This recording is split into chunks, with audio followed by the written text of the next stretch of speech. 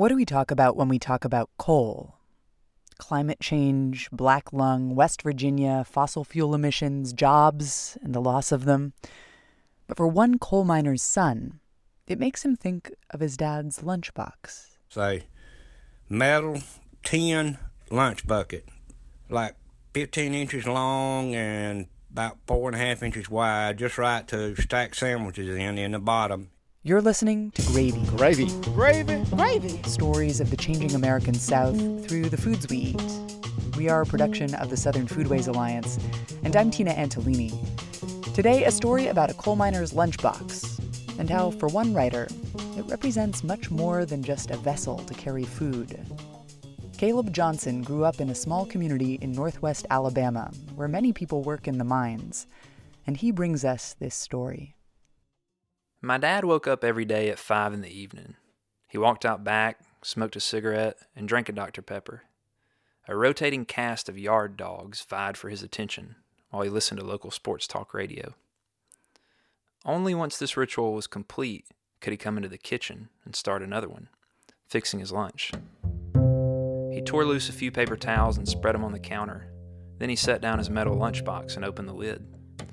As far back as I can remember, it was covered in heavy-duty vinyl stickers and smudged by industrial grease and coal dust. In the refrigerator, there might be a container of vegetable soup his mama, my granny, had cooked the Saturday before. If not, he'd just as soon eat a few bologna sandwiches. Letting a slice turn black in a pan was as close to cooking as I ever saw him get.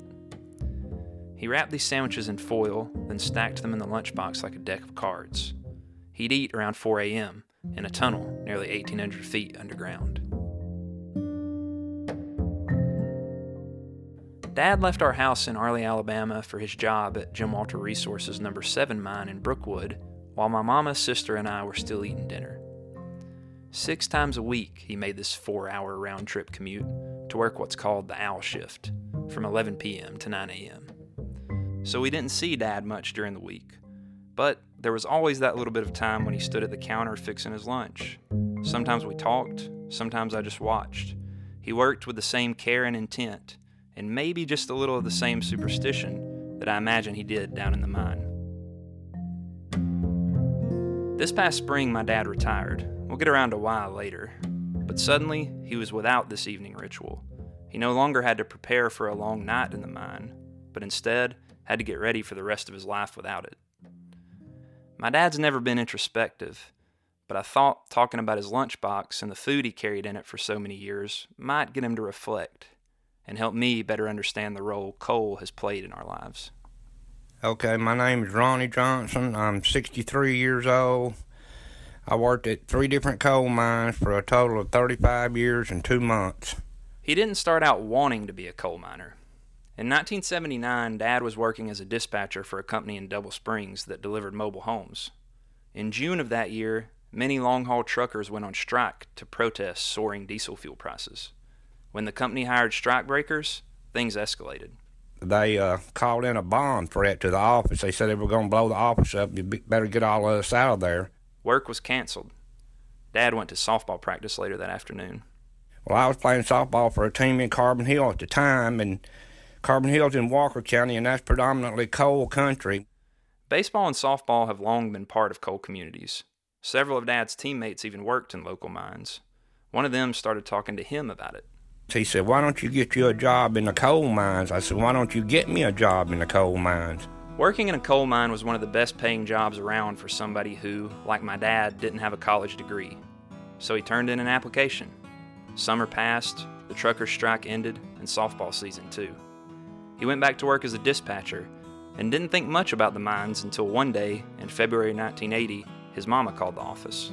And so I got on the phone, and Mother said, what have you done? And I said, back then there's no telling what I had done. So I said, I don't know, what have I done? And she said, there's a lady named Miss Love called here from Maxine Mines, and they want you to come down for an interview. A couple days later, he was offered a job. Coal has been a part of life in Alabama for almost 200 years.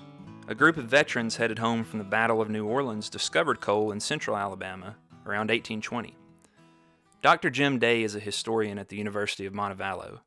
He says these soldiers stumbled on coal by accident. A couple of boys were out wandering the woods late one afternoon, built a fire, and went to sleep. Woke up and the rocks were on fire. So that was kind of the legendary start of coal. It took another 20 years before somebody opened a real working mine. These early operations tended to be small and individually owned, and the operators lacked the knowledge, money, and machinery to do much more than blast away exposed coal seams in riverbanks or dig out whatever was near the surface. Then, an English engineer named Joseph Squire showed up in central Alabama. Before long, open pit mining gave way to drift and slope mining, which followed coal seams deeper underground. Mule-drawn wagons, rail lines, and later electric pulleys were used to carry coal up to the surface. Squire wasn't the only immigrant coming to work in the Alabama mines either. Coal mining really brought a lot of European immigrants to this area. Italians, Hungarians, Romanians, poor whites, and blacks who'd left the agrarian Black Belt during Reconstruction also joined them underground. They all brought with them food traditions and carried their meals in cylindrical metal lunchboxes. In the bottom would go fresh water to drink, which also kept the food cool. Next would be a removable tray filled with the main course, maybe a chunk of pork, some other meat, or a sandwich. On top would go a dessert. I've got a man in the Alabama mine. Underground rockfalls and explosions were common, so a well-packed lunch could mean the difference between life and death while miners waited to be rescued. I got the man in the mine, stand right up for me. He rolls my biscuits right just every night for me. I've got a man in the Alabama mine. The heyday of Alabama coal mining was the 1920s. During World War I, the Navy needed lots of cheap fuel to power its ships. Jim estimates anywhere between 50 to 100 mines operated at a given time across the state's 4 coal fields. Alabama coal heated houses, powered locomotives, and fed blast furnaces in Birmingham's booming steel industry. Tens of thousands of workers depended on coal mining, directly or indirectly, and in less than a century, coal had forever altered the state's economy, its landscape, and culture. My experience indicates that folks who live in Alabama only need to go back one generation or two to find some connection to coal. And I think that story resonates with a lot of people. Dad's coal story begins at the Maxine mine. Its ceiling was only 36 inches high, not much taller than most desks. The miners wore knee pads to protect themselves while crawling. Maxine only went about 300 feet below ground, not very deep compared to the shaft mines Dad would later work in. I even saw a copperhead in that mine. That's how shallow that mine was. So. A snake wasn't the only wildlife he saw either, and eating lunch could be tricky with the critters that lived underground. Dad remembers one particular encounter. He crawled into a ram car, a vehicle that hauls coal, on his lunch break. So I got my lunch bucket in there with me and opened it up and got me out a bologna and cheese sandwich and took my hard hat off because I was hot.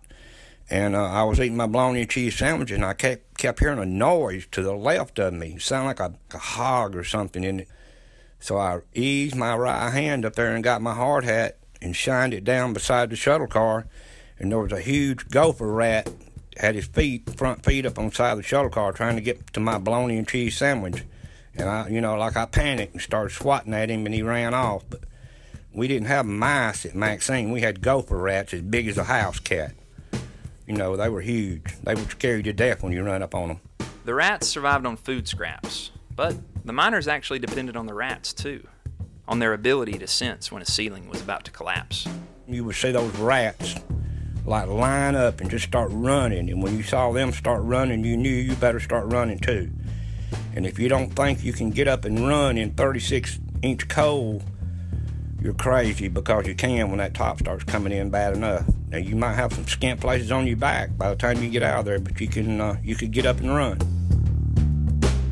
Dad was laid off from Maxine after about a year. Then he was hired at Nebo Mine. When it shut down, he was laid off again. Then, in 1984, he was called to work at Jim Walter Resources No. 7 mine, just east of Tuscaloosa. I was born 2 years later. The number 7 mine was much deeper than others he'd worked at. At nearly 1,800 feet, it's one of the deepest vertical shafts in North America. 59 miners at a time rode an elevator down to the bottom, where more rats waited in the darkness. Little rats, little mice, they would eat your lunch too if you didn't hang it up, you know. That's one reason I went to a metal lunch bucket. After the 3-minute elevator ride, the miners walked maybe 100 yards to what they called the man bus, which carried them on a track to their sections. Starting out, it might not take you 15 minutes to get to where you worked at in 1984, but by the time I left working on a section in 2013, it was taking me an hour. Dad started out operating the ram car. This machine carries coal to a feeder, which dumps it onto a conveyor belt and sends it outside. Eating in the number 7 mine was slightly more pleasant than in Maxine or Nebo. For one, the ceiling was closer to 6 or 7 feet tall. Dad's lunches consisted mostly of sandwiches. I brought bologna and cheese most of the time. Sometimes banana sandwiches, you know, but mainly bologna and cheese or ham and cheese, you know, something like that. Just kind of swap it around. Then, in the 90s, the miners finally figured out a trick that changed the kinds of food they could bring to work. It involved the mine's power center. Think of it like an enormous underground generator. When all the machinery and the lights were running, the power center would get hot. We just learned, you know, to bring Tupperware bowls and put on top of that power center, like if you had spaghetti or if you had soup or, you know, whatever you had, and chili, whatever, and you would cover it up with a lid, and by the time you got to eat lunch at 3:30 or 4 o'clock or 5 o'clock in the morning, then your food was usually pretty warm.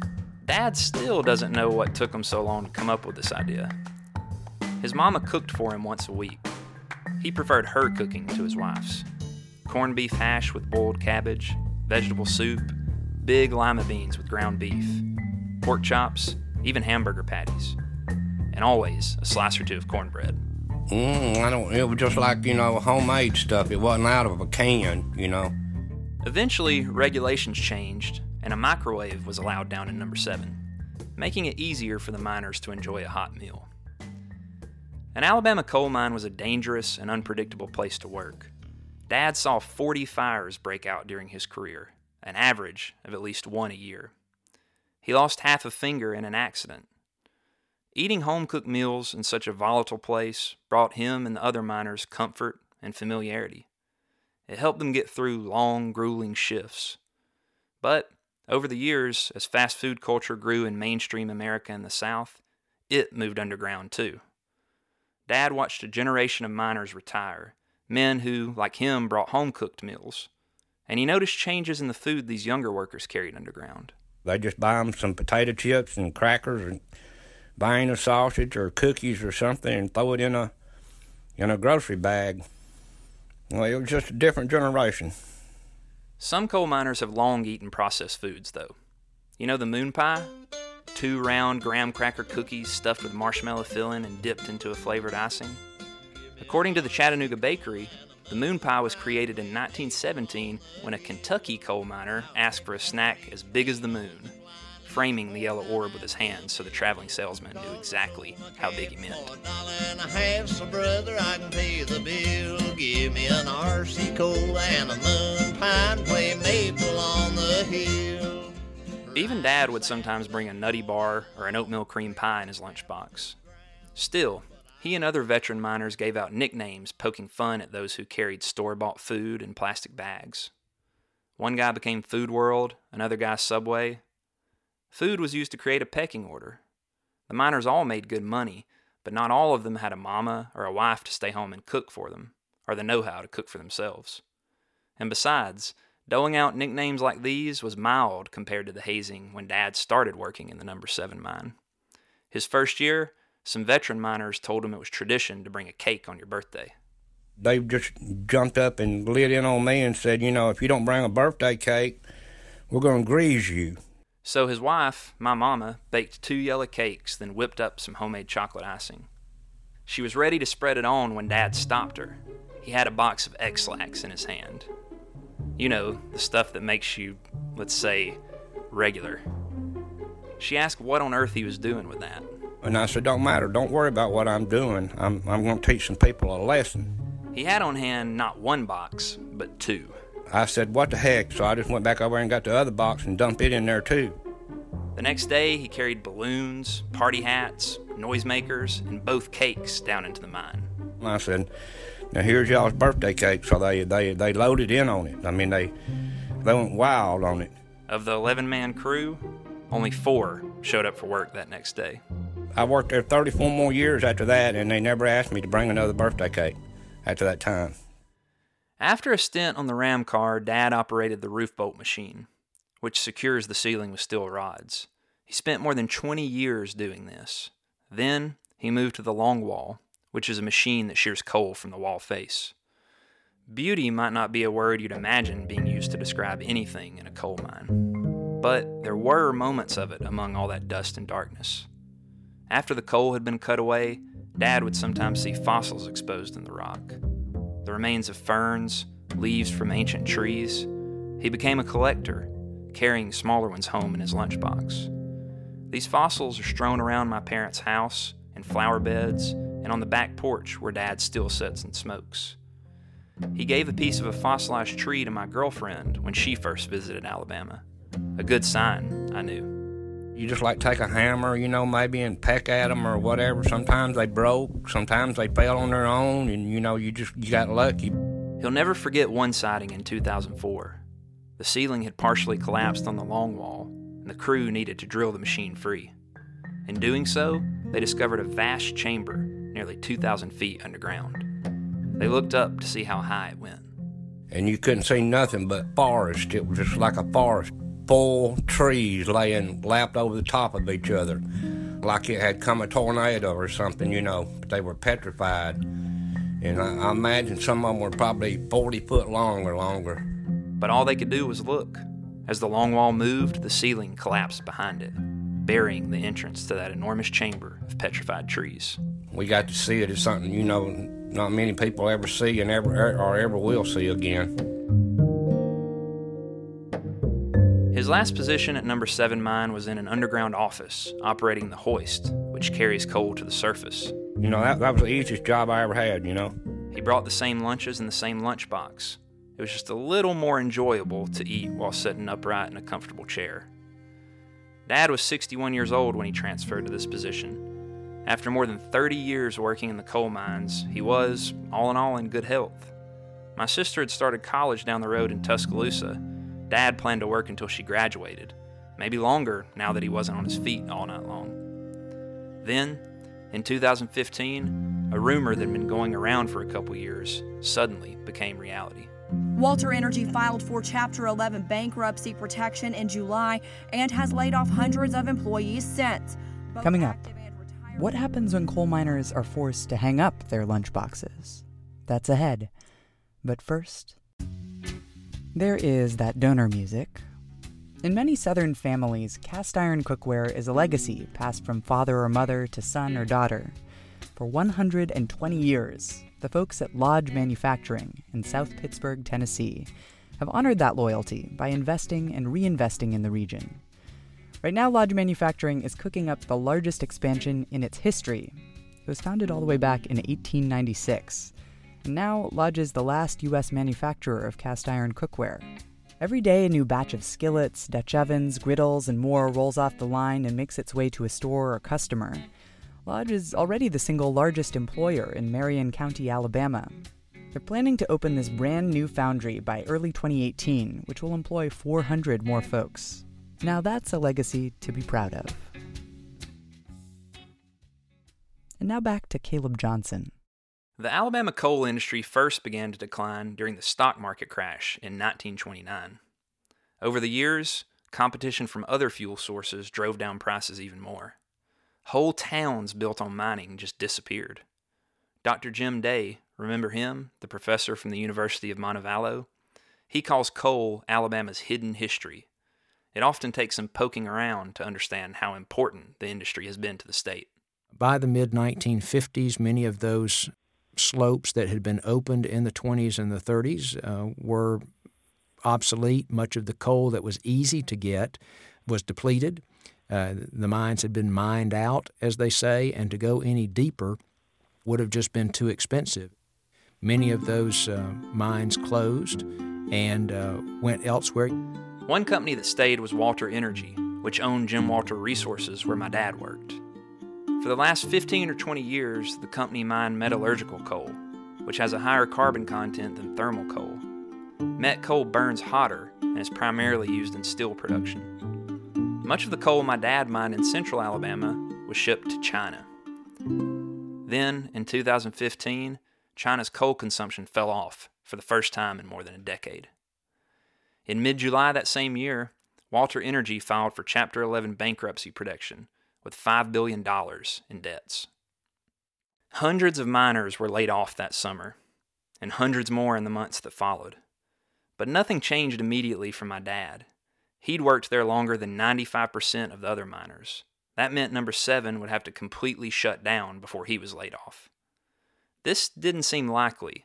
The Blue Creek seam could be mined for many, many more years without being tapped out. So Dad continued his evening ritual, fixing his lunch, making that 4-hour round-trip commute to the mine, and a long descent into its depths. For months, my family, like many others, worried what would happen next.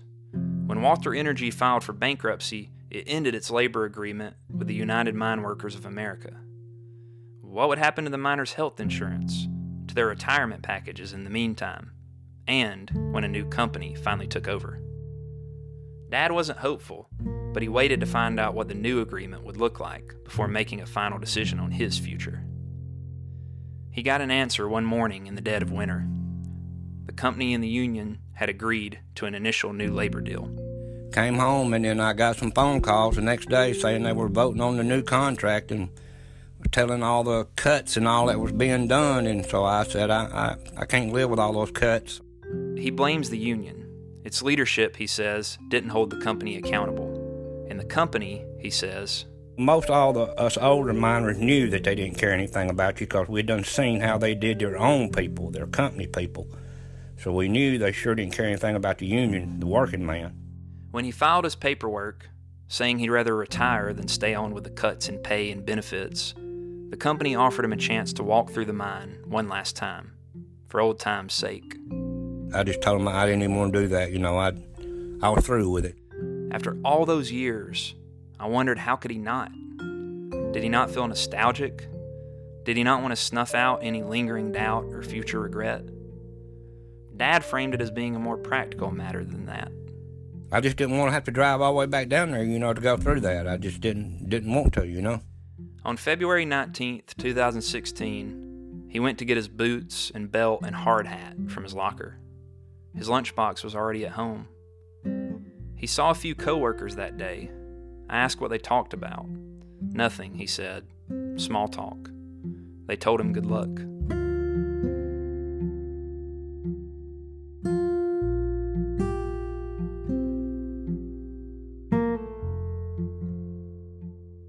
Until I started writing this story, I'd never asked my dad if he thought of himself as a coal miner, or if he was proud of the work he did. Coal miners, most people believe the coal dust get in their lungs, and cause black lungs and all. But when you run coal, that coal dust got in your blood. It's what you wanted to do. Like if the day shift ran 100 foot, you wanted to run 105 foot. And if the evening shift ran 110 foot, you wanted to run 115 foot. It got in your blood. It was like a 4/4 of a football game. Whoever did best, like they won that day is what it was like between each other. So the coal dust, we always said, didn't only get in your lungs. Running coal got in your blood too, because it's something you wanted to do and loved to do. In my early 20s, I got my first tattoo. I was just about to finish college, and I remember coming home afterward and holding out my right arm for Dad to see. A tunnel, a hammer and a chisel across its entrance, and above that a banner reading Blue Creek, the seam of coal he mined, and the number 7. Dad did little more than grunt and take a sip of Dr. Pepper. But later that night he told his coworkers about my tattoo. If I was 30 years younger, he said to me the next day, I might get me one like that. I got this tattoo to honor my dad, and in doing so I wound up honoring coal, the mining and burning of which allowed my dad to help pay for my college education. It was there at college in Tuscaloosa, just a 15-minute drive from the No. 7 mine, where I began questioning our country's undying dedication to fossil fuels. I was introduced to liberal politics that just did not exist in my small conservative community. To my dad's disappointment, I voted for Obama, twice. When I talk to my dad about coal now, I hear anger in his voice. This anger, I think, is symptomatic of what a recent study by Princeton economists calls an epidemic of despair among middle-aged, uneducated white Americans. I fear this despair will only grow as more and more workers, like my dad, are left behind by a changing economy and culture. I'm not exactly against this kind of change. From my remove of college-educated comfort, I can see how easy it might be to applaud another nail driven into Cole's coffin. But for my family, it's more complicated than that. I've tried to ask my dad how it feels to be a man forced to confront such unwieldy forces as globalization. He just doesn't think in those terms, same as he never thought about the toll mining took on his body. No, I never thought about that. I was thinking about raising my family, you know. It was a good job, you know, good paying job, so that's the only way I looked at it, you know. But that isn't the entire truth. There's still coal in his blood. This unexpected retirement has been hard on him. I ask what he misses most about the mine. Having a place to go every day, you know. And every night, an evening ritual, carrying a lunchbox filled with a home-cooked meal, the community of men he spent more hours with each week than he did with his own family.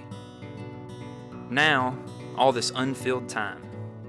I never imagined Dad would retire. He's still deciding what this new role looks like for him. Well, I work in my yard. You know, around here there's always sticks and limbs to pick up, and I got me a new weed eater, so I've been weed eating some and working in my garden some and piddling on my truck some, and then, you know, I listen to a lot of sports talk shows too, you know, sitting on the back porch. It's not nothing like I expected. It's real boring. I really don't enjoy it at all, you know. He visits his mama a few times each week. She's a cancer survivor and can't see well anymore. She doesn't cook as often as she used to, but on Saturdays, she still wakes up early and fixes a big meal. He eats and visits, then brings home the leftovers in Tupperware containers and heats them up throughout the week in a microwave. He eats now in front of the television or on the back porch while the dogs beg for scraps. His lunchbox sits in the garage alongside his hard hat and light. One day they'll belong to me, he says, a worker's tools becoming a writer's keepsakes. Last time I was home, I asked him to take out his lunchbox. It looks better suited to carrying wrenches than sandwiches or soup. It's got stickers naturally, you know me. I've got Alabama Crimson Tide stickers all over mine. And then regular coal mining stickers too. We collected stickers over the years, coal mining stickers, you know, you put on your hard hat. I asked what was inside.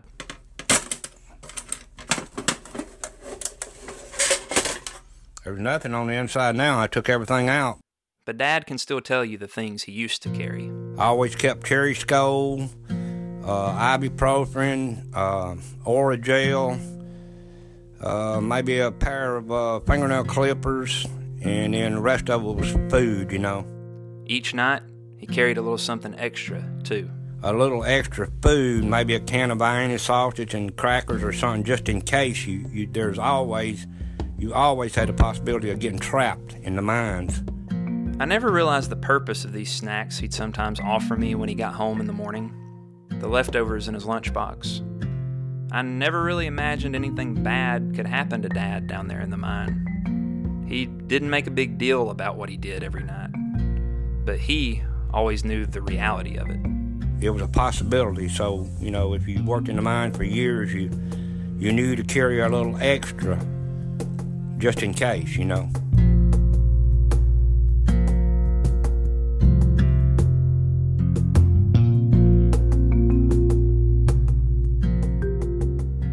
Caleb Johnson is an Alabama native. He currently lives in Philadelphia, where he's finishing work on a novel and teaching at a charter school. Thanks to the Alabama Folklife Association and the Sloss Furnaces National Historic Landmark for their help finding a song we used in this piece. Got a Man in the Bama Mine by Merlene Johnson. It's from a collection, if you want to find it, called Spirit of Steel, Music of the Mines, Railroads, and Mills of the Birmingham District. In addition to that, we had music from Blue Dot Sessions, Tate Peterson, Michael Hurst, Dr. Turtle, and Big Bill Lister's Gimme an RC Cola and a Moon Pie. Our theme music is by Wendell Patrick. Donor music is by Jazar. Thank yous, as always, to Gravy's managing editor, Sarah Camp-Milam, and to our intern, Tyler Pratt. Coming up, a taste of the next episode of Gravy. But first, as the dog days of summer give way to the first day of school, you can fill your backpack with readings from The South in Food, a seminar from Dr. Caterina Pasadomo. It explores Southern culture and identity through the lens of foodways. Visit southernfoodways.org to dig deep into books, essays, and yes, an episode or two of this podcast for an exploration of authenticity, social justice, and much, much more. While you're online, take a moment to become an SFA member. Membership dollars support all the SFA's work, including our oral history projects and this podcast. Coming up on the next episode of Gravy, early Chinese immigrants to Louisiana. They discovered that they could go out into the wetlands and build a platform and basically be isolated. Out of sight, out of mind. And the dried shrimp they ended up producing. That's next time. You are listening to Gravy. I'm Tina Antolini for the Southern Foodways Alliance. And as you go about your daily life, please remember, make cornbread, not war.